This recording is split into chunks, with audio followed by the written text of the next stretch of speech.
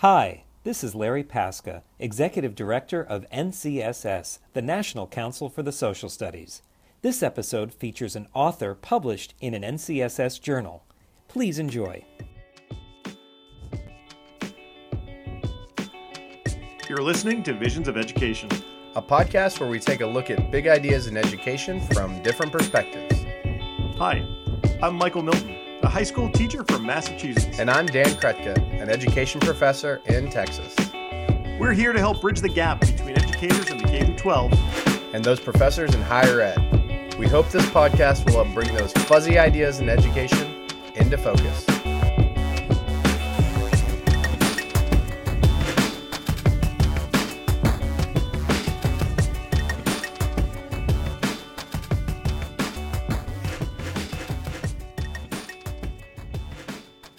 Happy birthday, Michael. Hey, you remembered. Well, no, I mean, it's not really your birthday, is it? Not at all. No. I didn't think so, but I meant more like happy 100th podcast birthday. What? Of course I do that. It's our 100th episode. I know. Isn't that crazy? When we started this, I don't even remember the conversation. It was probably, started with Twitter DMs and the idea we should record, You called me. Like, you're all formal. You were like, Michael, I was thinking that maybe we should do a podcast. And I was like, I rehearsed my lines, I bet. Yeah, no, you were very nervous. It was cute. I remember I was up at the attic at my desk when it was in the other room, and I was like, oh my goodness, yes. And we'd known each other from participating as kind of the, co-leaders of SS Chat, and we've been doing that for years, and this, we have lots of good discussions. I was like, we should record these and have other people there. It's the next natural step. Yeah. Well, and so we started episode 1 and 2 were us interviewing each other to see, would this work? And then we interviewed my department chair in episode 3. So we didn't actually have, a real outsider until we got to episode 4. And so it was still someone we knew, but we had in Wes Fryer, who does all kinds of cool work, and he talked about inside-outside sharing. Right. And I remember the first time I emailed someone who I read their article, I'm like, oh my God, I want this person. That was episode 18, Joseph Boyle. We talked about note-taking strategies. And I was in Albuquerque and we had issues filming it or recording it, but finally we did. And I was so excited because the article was really good. Yeah. And it was just neat to connect to people. Yeah, it's really neat to, connect with people who are doing good work. What have some of your favorite episodes been since we've started? That's interesting. I feel like that's like choosing your favorite student, which I don't have any for the record, except for perhaps, no. So I really enjoyed the Using Films Effectively with Jeremy Stoddard, mostly because we got to talk about Godzilla, which I really do enjoy quite a bit. We had a great panel discussion on the first 5 days of schools with some of my friends, local Massachusetts teachers, and actually Quinn Rollins was also a part of that. We talked about Black critical patriotism. That was really interesting. We're talking about teaching American slavery standards. Of course, I loved having Bruce Lesh because that was part of our book club discussion. That was great to have him on to talk with historical thinking. You just liked that one because that was the episode I wasn't on. Right, and I got to ask all the questions. I know. Me and him kind of hanging out. I don't know. What's some of your ones that stand out? I kind of group them into different categories. It's like when I do my favorite movies, I always am like, you can't have your favorite movies. There has to be a separate comedy category because I can't rank comedies ahead of these super serious movies that have really impacted me. So I feel kind of the same way with this. I've loved some of the episodes that were kind of playful. I really liked when we had Chris Heffernan on and talked about teaching geography.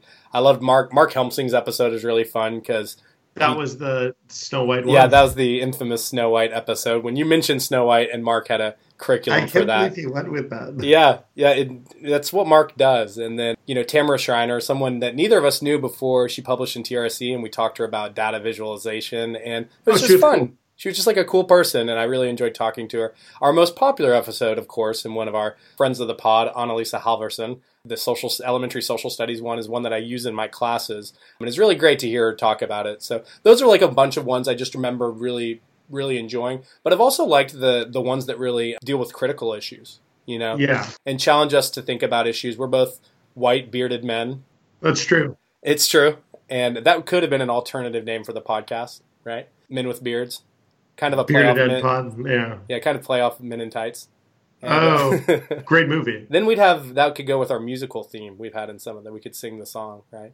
We talk a lot about music. Yeah. Like mostly musicals. And I think we're podcasters. White men. I'm not going to try to sing it. I was going to try on the spot. That wasn't going to work. But we actually have our guest already on, and just so we can, because she's kind of hanging out in the background. Genevieve Caffrey, how are you doing, by the way? I'm doing really well. This is a special moment for me here. It is. Just because you happen to also have your mic on, it's good to acknowledge the fact that you are here. Genevieve is one of our listeners who's on as a guest today. Yes. It's really exciting. I mean, I think one of the reasons we wanted this to be episode 100 is because you have been very affirming of this podcast. When I see you at the social studies conference once a year, I remember the year before, one of my favorite things you said to me is you said, I've listened to the podcast. I feel like I know you. And I was like, Genevieve, I do know you. But I feel like I know you really well. And Michael as well, even though I had not met him. I know, we just met a couple weeks ago. I feel the same way. I have podcasts I listen to and have met the people, and I feel the exact same way that you feel. And so we're just thankful for anyone that listens and enjoys the podcast. And I know when we go to the big social studies conference, people come up and say nice things. And it's weird because we record these and it's hard to imagine people really do listen to them. That's cool. My mother stopped at one point, just so we're fully aware. I think around, she doesn't listen. She was one of our first avid listeners, but now she does not listen anymore. If you've noticed, we've gone radio silent on Michael's mother since she quit listening. We referenced her a lot in early episodes. Yes. Well, I started listening to you early on when I was trying to decide whether I was going to go into higher education or not. And you guys were actually pretty instrumental in helping me make that decision because I was a classroom teacher for 12 years and it was a big jump to go into, the doctoral world, and hearing all the different scholars, really talking to them and not just reading their work. It really personalized it and it made the whole world really fun. So thanks.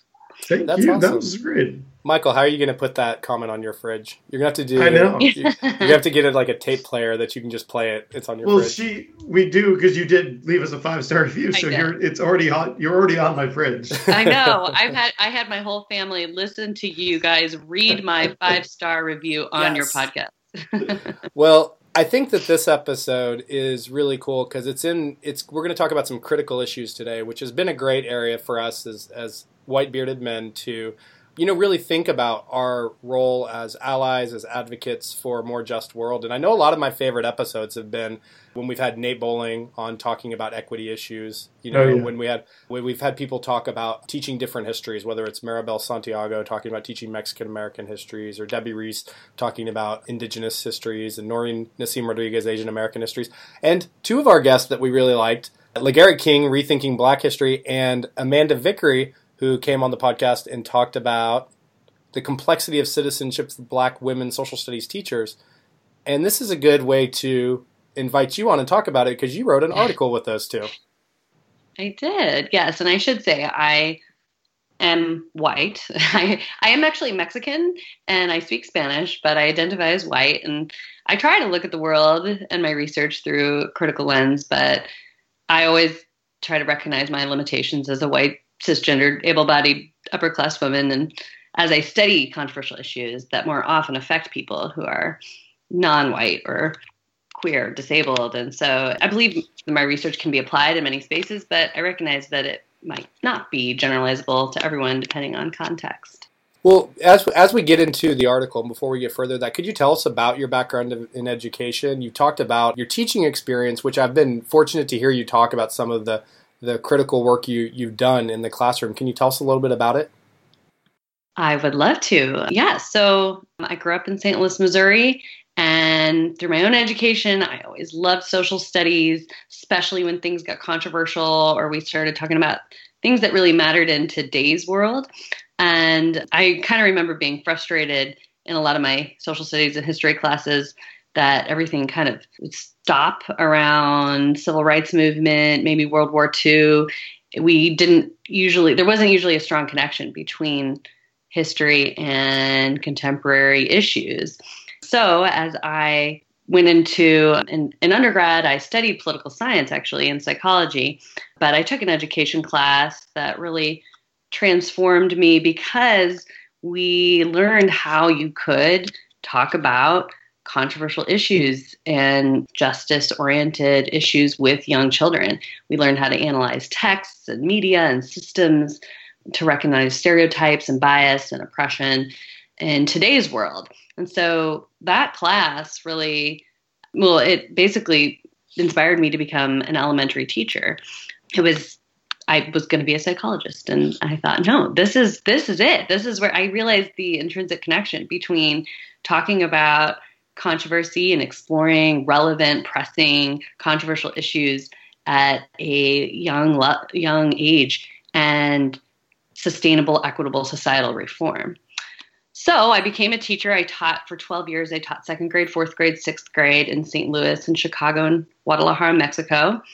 And it was through that time, of course, social studies was my favorite subject to teach.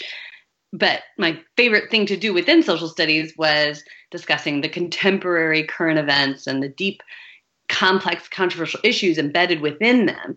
But I like to work backwards when I was a teacher. I would start with today. I would start with the really hot, relevant issue that was erupting in the news. And then we would kind of dig in backwards, dig deeper. Why? Why are we here? What has happened to get us to this point? So after 12 years in the classroom, I've decided that I want to study elementary social studies education and controversial issues and current events more deeply.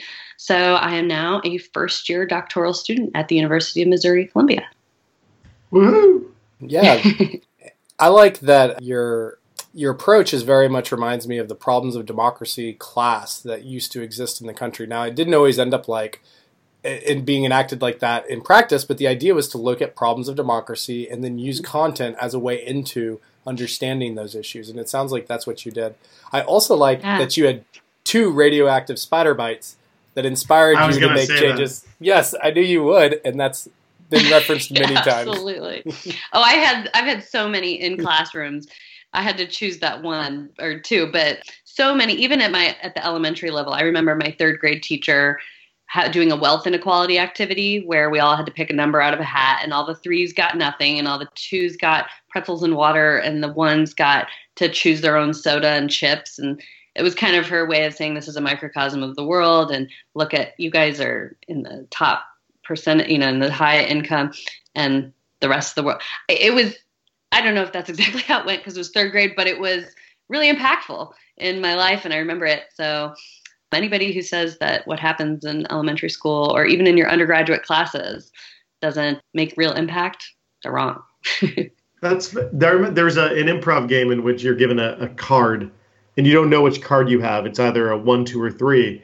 And then you have to you have to treat other people as their numbers because it's a status game. Yeah. And then you figure out where you fall in line and then you kind of become that. It's interesting. Yeah. The simulation's pretty powerful. So it's interesting that you're really into controversial issues because I feel like today a lot of people are scared about attacking those, about discussing that. I know that I've been involved in a series of, and again, you've been in some of them, a series of Twitter DMs where teachers are trying to figure out how to incorporate these.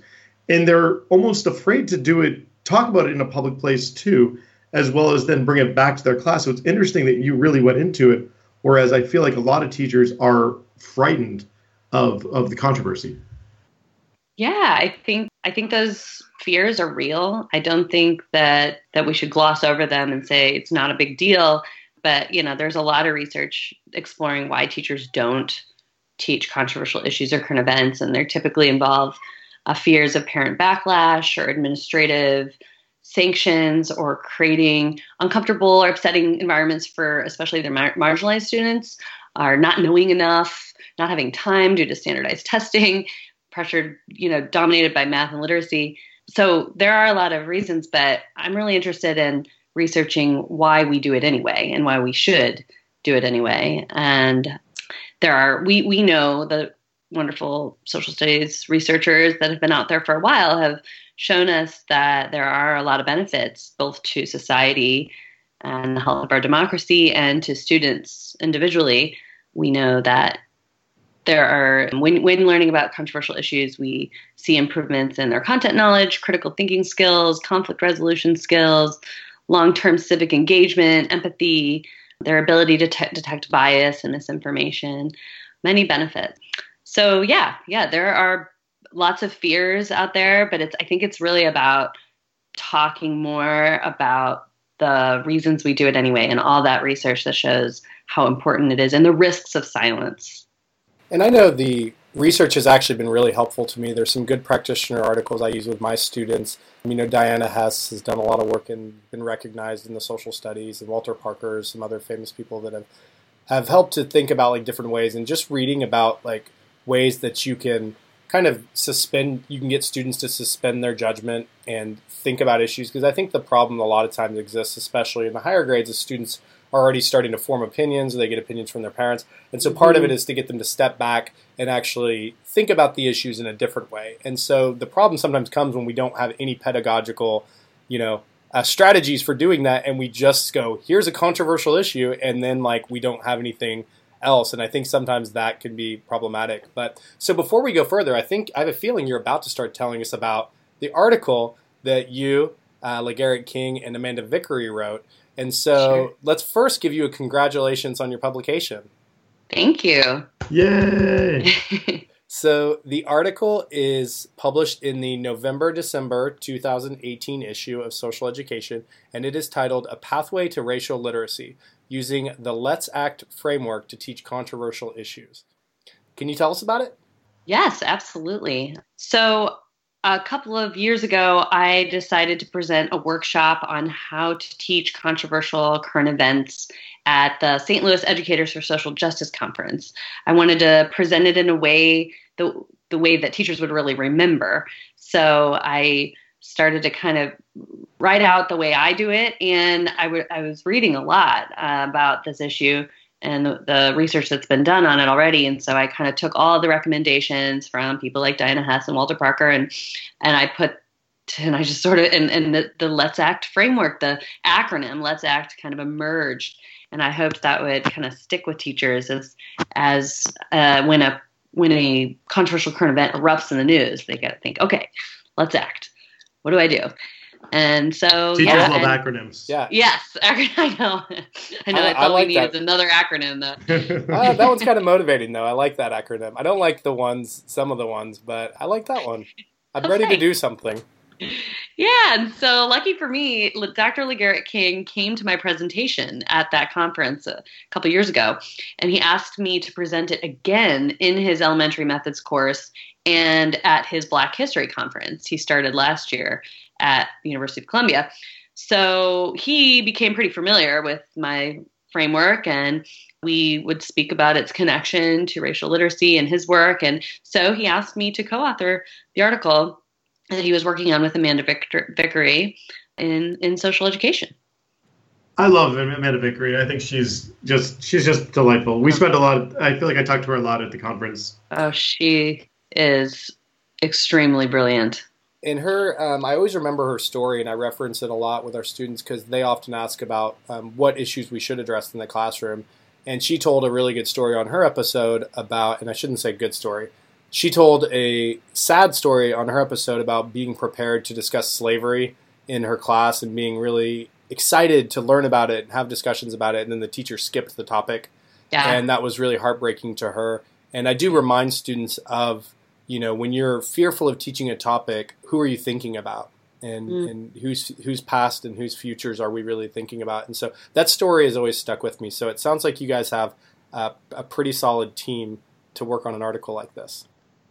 Yeah, definitely. But yeah, those risks of silence, the message is like, as you guys have talked about, the null curriculum that students learn when we don't talk about something, when there's societal unrest and there's these huge issues among us, and then we're silent. We're teaching them that the political realm is not important, that some people's experiences are not important, or their suffering is not worthy of discussion, and that they are not powerful in solving the problems in our society.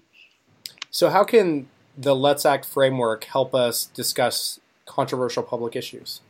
So Let's Act. Let's is all about studying the controversial event, the current event.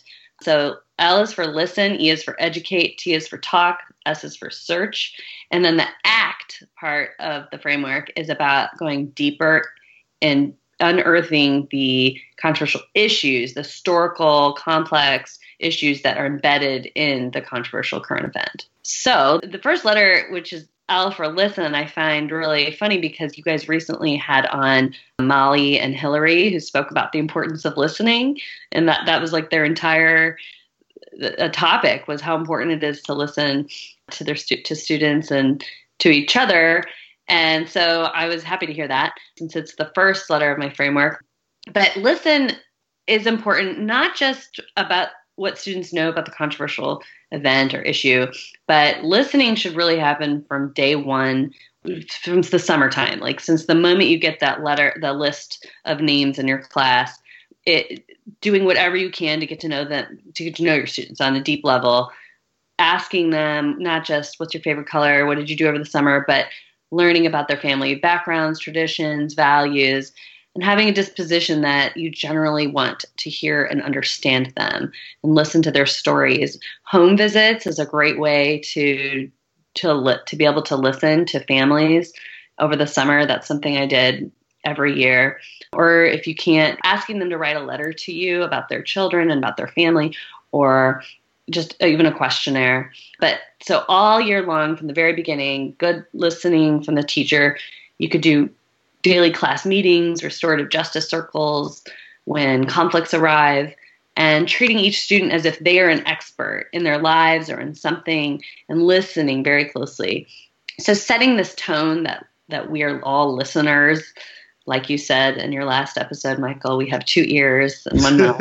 My third grade teacher is so smart. Exactly. Yes. And also a great book that to start the beginning of the year. There are a lot of books that set the tone for listening, not just from the teacher to the students, but for the students to listen to each other, is one that I learned from you, Dan, from a past episode called 7 Blind Mice, and about how we really need to listen to each other so that we can learn multiple perspectives, so we understand the whole issue.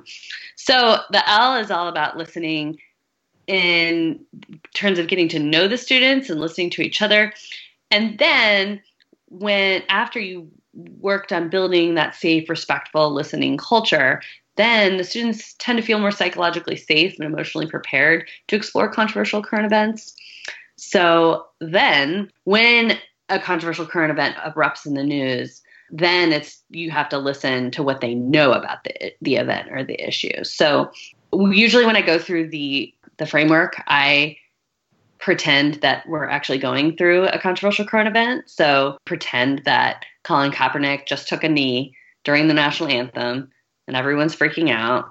People are angry. People are angry at the people who are angry. And the president's calling players expletives, and family members are attacking each other on social media, and everything's crazy. So that is when you realize, okay, I need to use this Let's Act framework. And that's when you listen. The L is for listening about the student's prior knowledge through surveys, reflective essays, KWL charts, whatever you can to gather their knowledge. That's such a tremendous start. And I think listening is one of the most important things teachers can do. And we're so prepared, and the system prepares us to talk and to do stuff and to cover content. One of my least favorite phrases, I have to cover things. But like listening to students, if we need to put it in some kind of educational jargon, it's formative assessment, right? We are understanding what they understand, their place. We're preparing ourselves for the next conversation. But one thing you mentioned that really stood out to me is that you do home visits. And what an incredible way to know people. And I think a lot of times when I mention that, I know I learned about it first from Louise Moll's work. And a lot of people are like, can you do that? Can you go to people's houses? I know Michelle Pfeiffer did it in Dangerous Minds, but can you really do it?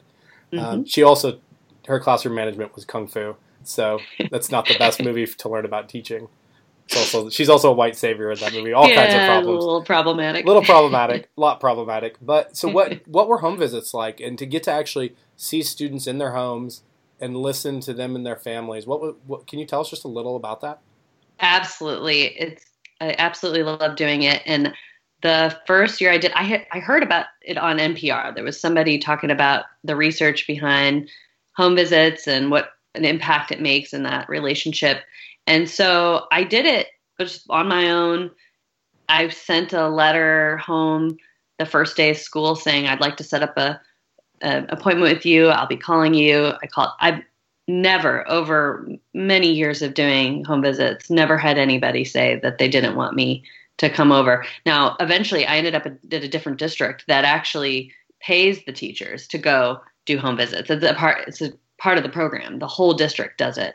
So, wow. Yeah. And it's really, it makes complete sense. We spend so much time with these people, and the parents and the teachers know these kids, and we really should be communicating. And it's such a great opportunity to listen to the families about the student, about their backgrounds. So yeah, you just go in and I had a list of questions, but it really goes in a lot of different directions. But you learn a lot, not just from the questions you have prepared, but I walked into one house and there are 26 animals in the house, and you have to go, okay, this is what. So that way, when that girl later through the year had a hard time getting her homework done, you brought a goat into the classroom. Visual for what was going on. Yeah, I mean, you see a lot of things, and yeah, but really fun time to just kind of get to know each other and build some trust. Build some solid relationship. That's interesting. I have an education reform idea. Let's take all the money we're giving to Pearson and give it to teachers to go do home visits. Mm-hmm.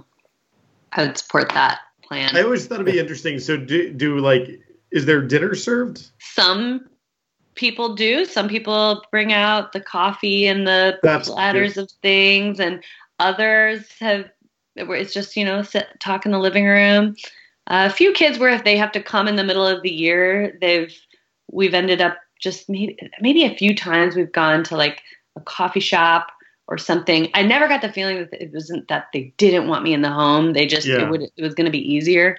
But really going to homes was, just really fun. And they always saw it as a great gesture. And it did take some extra time. I mean, it's time. So the best way to do it is to do it over the summer. If you can get their phone numbers and addresses over the summer and get that out of the way, do it, before day one of school. It's better. It's really cool. In the other ways you talked about doing the autobiographies, that was or other surveys, and that can also help to build your community. Absolutely. Okay, cool. So moving forward on the framework, what is the E? Sure. So E stands for educate. So that's where you take what you learned from listening and you fill in some gaps. So I think really importantly, it's really important to do vocabulary activities. It's really hard to talk about Colin Kaepernick and him taking a knee if you don't know the words protest or racial injustice, or patriotism or police brutality. Those are all words that students are going to have to understand. So giving some background knowledge, using videos, news articles, photographs from as many perspectives as you can, but just giving the kind of the who, what, where, when, so they have a general idea of what's happened. And then the next phase of the framework is where the talking starts, the students talking to each other. But I think it's really important that the teacher at this point facilitate an activity that allows the students to talk in small groups in a way that allows them to discuss the issues, but does not force them to take a position. So one way to do that is to print out different perspectives on the controversial current events on different pieces of paper. And the students are asked in small groups or partners to read the perspectives and sort of sort them along. You can start with something really easy, like these are perspectives that support Colin Kaepernick, and these are perspectives that disapprove of Colin Kaepernick and what he's doing. And then you can ask them to sort them into legal perspectives versus moral perspectives. Or then you can get into more like, okay, this seems like a fact versus a potentially needs to be fact check perspective. And you can kind of start having them sort them. So that way they're not having to talk about their own perspectives yet. They they might agree with one of them on the paper, but they don't have to own that yet. They can just say, well, this person might think this. That, it's kind of, they're a third person in the scenario. So they're talking about the issue. It seems like there's a lot of critical thinking skills when you're doing this various sorting and you're thinking about the same thing in very different perspectives. That seems like a really neat activity to get more into like the deeper issue. Yeah, and it's what people have said to me is that it's a safe feeling too, because you're not having to put yourself out there too much. But like you said, you're critically thinking about the issue without kind of trying to take some of the emotion out of it, even though it is emotional. But you're allowing for that critical thinking, like you said. And it reminds me of the 7 blind mice who aren't actually blind. It's a metaphor. And my students sometimes at the end are like, talk about them being blind. The whole time? Well, sometimes we'll mention it like they're blind at the end. I was like, well, we just looked at the whole thing and they were always looking at something. So it's always a good, but that book, Ed Young, it's really good. I already have seen, after you mention it now, I see connections, but that's what I do. That book helps me see connections always to different parts of the curriculum. Yeah, it's like each one of those little pieces of paper could be a different mouse. So you could even, as an elementary teacher, cut the paper in the shape of a mouse. Right. And talk about how these are all different perspectives. And in order to understand the whole picture, you have to listen to each other and listen to all the perspectives. So for anyone who's not read the book, yeah, it's 7 mice who see different parts of an elephant through their own lenses. They're all different colors, and they see in their colors. And then in the end, they are able to see a wholeness about it. And there's interesting discussions. Right? You can even do racial discussions through it because the white mouse figures it all out and the colored mice don't. And so we actually start talking about race with that book, even though that wasn't the intention of the author. But it's a great book for thinking about suspending your judgment and looking at things from different perspectives, which is good teaching, I think. Absolutely. I love it. So that's the let's part. This is very interesting. I like the way you're kind of framing this so far. I feel like it is pretty doable, and it does take a little bit of like the scariness out of it, it seems. Yeah, exactly. That's what teachers, when I've presented it with teachers, they think, okay, and where do you get those perspectives? And I always say, just Google pros and cons or perspectives on, and it's pretty easy. And you don't have to have every single perspective out there. Just having like 6 or 8 different perspectives or kind of thoughts on the current event are good. And then you can have blank sheets too, that students can write other perspectives they have heard, right, in a very respectful way, of course. But so if there's a perspective that's missing, they can fill it in, or they can always fill in their own. But yeah, it just kind of gets it all out there. Like, what do people think? Some people think it's you can start the sentence by saying, some people think that it is disrespectful to kneel during the anthem to the military, but other people think this is a First Amendment right, and he has the right to protest, anything he wants and any way he wants, and so that way you're saying some people think instead of I think and you think. I dig it. And we're not even acting yet. Yeah. I feel like there's a whole other word, which is really neat. And I like the way that it is broken up into 2 different words that clearly are going to, I imagine, have 2 different parts of it. You know what I mean? Yeah. It's your work. Thanks, Michael. Well, the S of let's is kind of a reflective time. It's search. So search within yourself. So after you've done this activity where you're really talking about all these perspectives and learning a lot, searching within, reflecting on the activity and the issues and the event that you've been learning about, but then also searching to the outside world. And this is really the inquiry, where inquiry starts, and students could be given time to write down their questions. What questions do they have at this point? I mean, they've always, even adults have tons of questions. Once they really think about all these perspectives and everything that's happened, and well, what about this, or what's going on here? And so giving them time to really write and reflect and write down questions is a really important part of the inquiry process. So that's the let's section.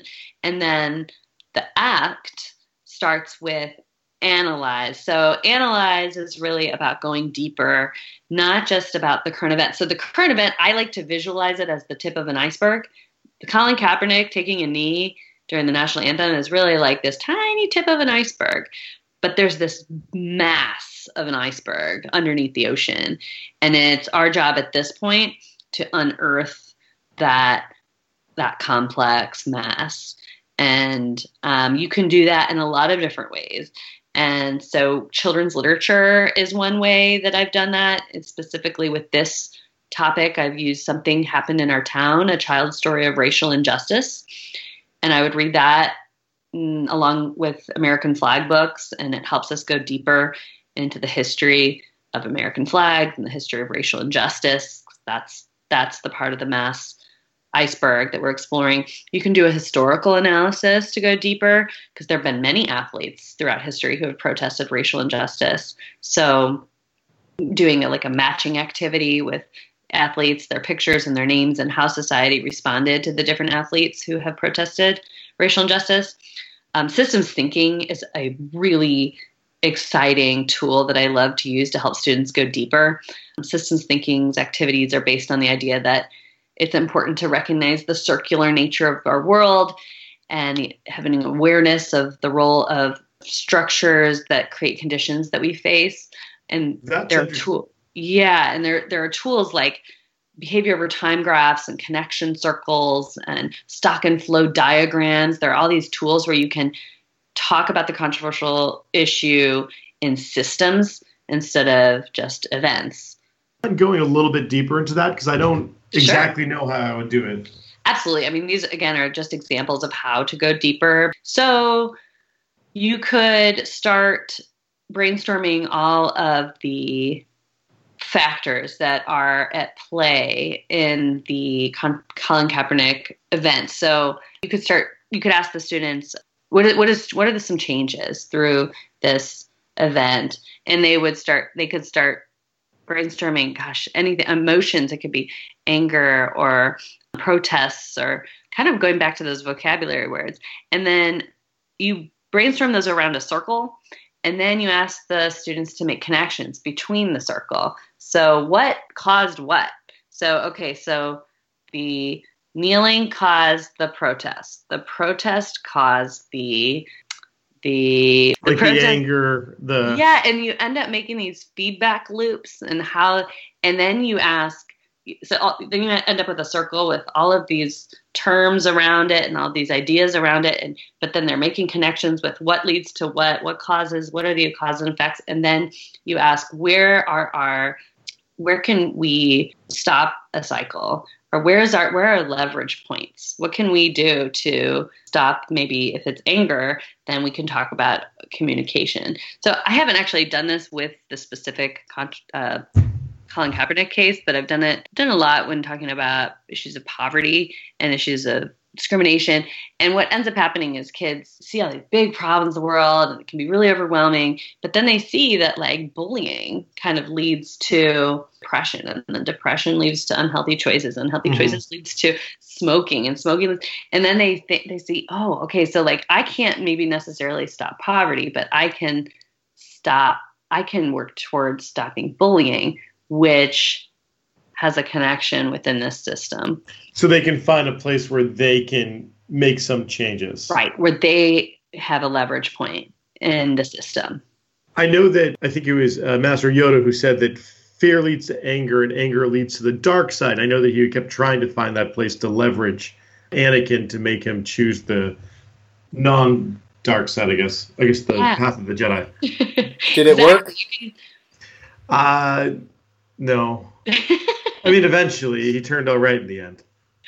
Yeah, you can throw in some positive words, like what does communication lead to? What is listening? We could put listening on there. When we listen to each other, what does that lead to? And so it's a pretty open-ended, kind of post-structural type of idea, which is also overwhelming for some people because there's really there are not a lot of rules. So, but it's one of my favorite ways to go deeper and to help students with their inquiry projects, really go deeper and help them not just learn about the issue, but ask questions about the issue and see their own selves in the system or in the issue itself. The next letter is C for conclude. And conclude is really about taking everything that they've learned and facilitating a deliberation activity in which students prepare statements in response to a proposed question. So this is a very Diana Hess type of activity, where there's a question like, should Kaepernick be suspended for kneeling during the national anthem? And there are many different deliberation strategies and structures. The Cult of Pedagogy.com has a lot of them. FacingHistory.org has a lot of them. I like Fishbowls. Fishbowls work really well for me, where there's four students sitting in the middle and they prepare statements. But it really is about having students make a decision, because that is reflective of a real democracy, where there's a vote. There's something we make decisions together, and you kind of have to take the knowledge that you have acquired and make a decision. And so after we do that deliberation activity, the students tend to become really passionate about the way that they feel and the way that they think the problems should be solved. And so that leads us to the last letter, or last word of the framework, which is take action, T for take action. So this is our opportunity where teachers can create an assignment as an opportunity for students to take action. So often early in the year, persuasive essays or letters to the editor can be like a pretty easy way to take action, and it can become an assessment. But as the year goes on, it's really fun to watch them come up with more creative ideas to take action. They've made films, they've done museum exhibits, they've written speeches, they've done a speech, awareness campaigns, and across the country, my students have never done this, but we saw lots of kids taking the knee with Colin Kaepernick in their own sports games. So that could even be a way to take action. Or I've seen fundraisers. I've seen a lot of different ways to take action, and it, makes the entire lesson come to life. And this entire framework is pretty reflective of the C3 framework, the inquiry arc, because it goes from having to ask good questions, consider possible solutions and consequences, and then communicating and acting upon what they learn. So that's the culminating ideal in social studies, is that we are acting upon what we learn. So I know that Dan hates talking about coverage, but I teach a survey course. And so it's World History 2 course, but we have the American History 1 and 2.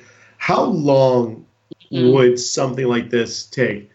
And again, I realize that we can cut curriculum where need be. I'm just like, how long do you think something like this could take place? Because it seems like it could take years. It could. I feel like I have done it in a week, from start to finish. And and this is something I didn't mention in the beginning, but I also recommend letting the parents know that you're about to talk about it, like the week before. It depends on your relationship with parents, but I would always, so let's say it all erupts in the news, and I usually try like the week before to send out an email to the parents saying, we're about to talk about this next week. So then I've done that, and then I take that next week, and I also survey the students like that immediately, and then I can learn about all of their ideas and knowledge. So yeah, like taking pretty much a day to do the educate part, another day to do the spectrum of perspectives and talking, and then actually in that same day doing the searching, the reflection and the inquiry, and then so that in an hour in day 3 of going deeper. And yeah, the going deeper part you could spend all day, but I've done just doing that children's literature activity. You could do that in a day or 2, and then a deliberation activity another day. So. And take action, yes, of course. To take action, that could be part of writer's workshop. That's what I've often done. So it's a little different at the elementary level, because you can really integrate these into literacy, a lot of this. Where it seems doable. It actually does seem doable. The timeline that you talked about, you probably spend a week and a half. That's actually not That's not going to make or break anything. Dan, we're still going to get to the War of 1812. Yeah, no, but it's not easy. It's definitely not easy. But I reject the idea that elementary teachers cannot find time to teach social studies. We are required to teach social studies regularly, and I taught it every day, and science. I would go crazy if I was only to teach math and literacy all day without really bringing in exciting historical and contemporary social issues. So I did it, and we did great. So. Yeah, I, as a high school teacher, always felt lucky to be able to teach social studies primarily. And the one time I had to teach a little science was when I taught psychology, and we had to teach the biological basis, and I did not know what was happening. Elementary teachers. Dendrites. What I mean by that is our elementary teachers are so talented, and they have such a responsibility to teach things. But one of the cool things about elementary is the world is naturally integrated, right? So many of our issues that we face aren't separated out into subject areas. And in elementary, I think there's really creative teachers can find ways to do that. And also, check boxes that must be checked by, people in school districts. Yeah. But if we're not doing this work, what work are we doing? And I think the aim of social studies, as we've often talked about these first 100 episodes, is citizenship, but what kind of citizens? Do we want citizens who can talk to each other and also advocate for justice in our world, to advocate for racial justice, to advocate for justice from people different from them, to use their privilege or their position to do whatever they can? And so it's really inspirational to see teachers who've done that and are doing that work. Yes, thank you. Yeah, and I agree. I think elementary teachers can teach a lot of social studies, social issues, controversial issues in literacy especially. Although I do hesitate to advocate for the integration of literacy and social studies, just because I've seen so often how social studies ends up getting overtaken by literacy standards, and teachers become a lot more focused on the text-to-text connection as opposed to what we're actually talking about. Just putting down those literacy standards for just a second and just having a discussion and just listen. That's hard to do. And I think we even struggle with it in the social studies. I've had recent conversations where I think that I'm a fan of the C3 framework, but the taking informed action part, I think, doesn't get its due attention. It's the most important part, right? Like in the end, if we can't translate the informed part into the citizenship action part, then why are we doing the rest of it? And I think that we often tack that on at the end, and we're like, if I have time, then we'll actually do justice work, or we'll actually contact the senator, or we'll go into our community. Yeah. Whereas it's like, it feels like that's the most important part. It's the most important part, and schools can be an opportunity to do that. And we actually have an upcoming episode where we're going to be talking about taking informed action. Ooh. Yeah, it's going to be very exciting. I wanted to call the episode Finishing the Path, or Finishing which was kind of like, it's a Sondheim song with Finishing the Hat, from the one with the painting of the dotted people. Sunday in the Park with George. But Dan said that he didn't know what I was talking about. And so I sang it to him, and he was like, "What are you doing?" To be clear to everyone, I've put my foot down on Michael naming the episodes very hard during these first 100. No one would know what the episodes were. You guys are so silly. This brings me back to all the times I've been in my car listening to you laughing out loud and how goofy you guys both are. And here I am on the podcast. On the episode. Just as goofy. Just as goofy. Well, and we say this, but I do appreciate it's funny because you say this as a fan. I'm a fan of Michael's. Like when we come on episodes, I'll say to my wife, I'll be like, Michael's really funny on the episode. I was like, I'm going to re-listen to that. That was hilarious. You guys are great. I think we have some good stuff going on. So what advice do you have for educators for seeking to implement racial literacy and your Let's Act framework?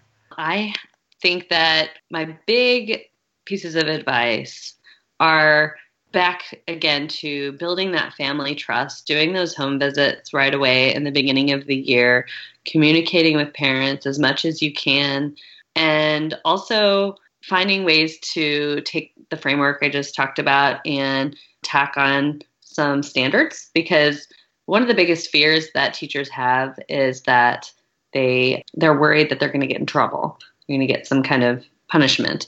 And there have been teachers who have gotten in trouble or sometimes even fired for talking about certain controversial issues. However, the thing I like to point out is that they didn't, A, connect it to any standard when they were talking about it, or B, they tended to just tell one side story. So one example is there was a court case and where a teacher just told her third grade students that she supported the protesters who were out in the street supporting the Iraq war. And she didn't tell them any part of why we went to war or any other perspective on the issue. And then she also, it wasn't part of a lesson plan. It wasn't part of a standard. So those are helpful things to do if you're really worried about getting in trouble, is just having us, and there are many, I mean, just the C3 framework itself, or there are many state standards that talk about the importance of making connections between government and today's world. And, there are a lot of standards. And another thing to keep in mind is to pay attention to the news and educate yourself. That's a habit that I think it's, you don't have to know everything to talk about controversial issues or current events. Nobody will ever know everything about every topic, but it surely is much easier if you have a habit of paying attention to the news. But don't feel like you have to know it all, because nobody knows it all. You have to dive in at some point, because that tends to be a big barrier, is that teachers feel like they don't know enough to be able to talk about Colin Kaepernick or racial injustice. And then especially with elementary students, not joking or using any sarcasm, making inflammatory comments, and just making sure you are really genuinely interested in learning as much as you can about your students and the issue itself. A question that I really hope to explore in my own research moving forward, as I watch student teachers teach controversial current events, is how they navigate the situation when they have to teach multiple perspectives, but they vehemently disagree with one of the perspectives. They actually find it, inhumane or something. And so there's a lot of research on that already by Diana Hess and people, but I think there's a lot to learn about how people navigate that situation. So I'm going off topic here a little bit. No, when you do that research, we'll have you back on to discuss it. Oh, thank you. Then you'll be a friend of the pod, although you really are already a friend of the pod. So. You're a best friend of the pod. Thanks. Yeah. So, I don't know if that was answered the question exactly. No. Those are things little practical things that. Which is what we need. I would have been pithy. I would have said if you find a partner, then you can just duet. Oh my God. So. You crack me up. Well, I do really appreciate that you don't have to have all the answers. And I think some teachers are scared to get into topics that they don't know everything about. And I do an assignment where they write historical thinking questions for picture books, particularly that deal with justice issues in the past.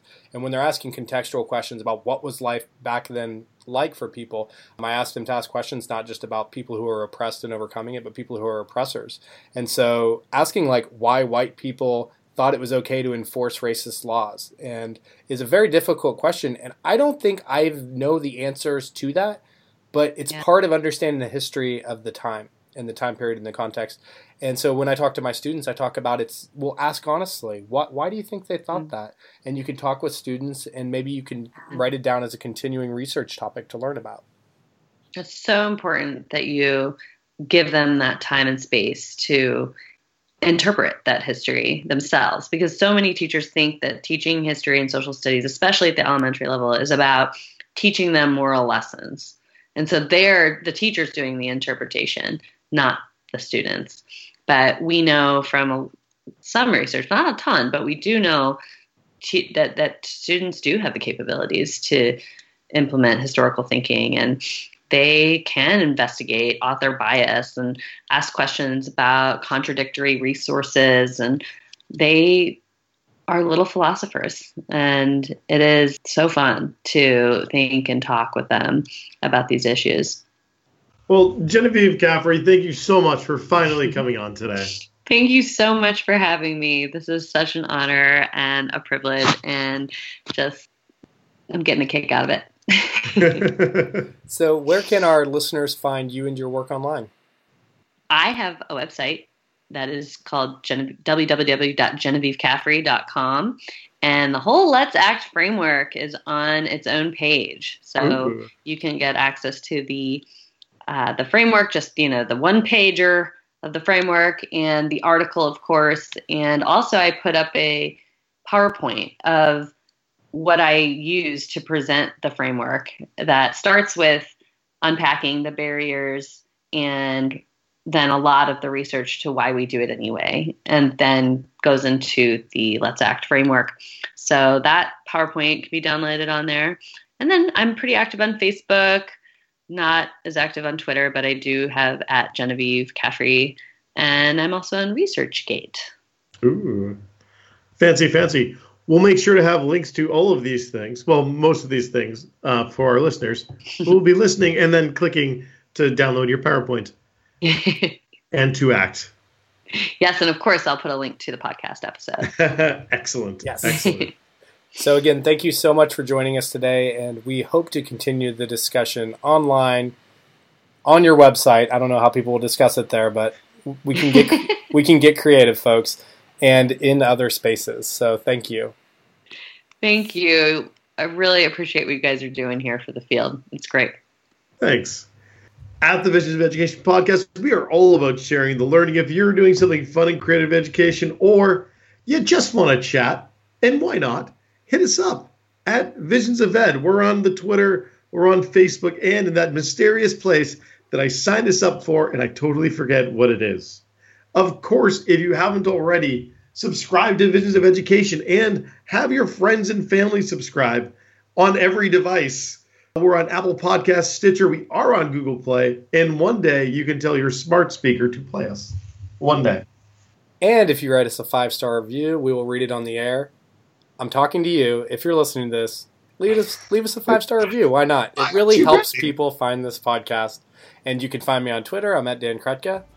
And I'm at 42 Think Deep. Until next time, this is the Visions of Education podcast, signing off.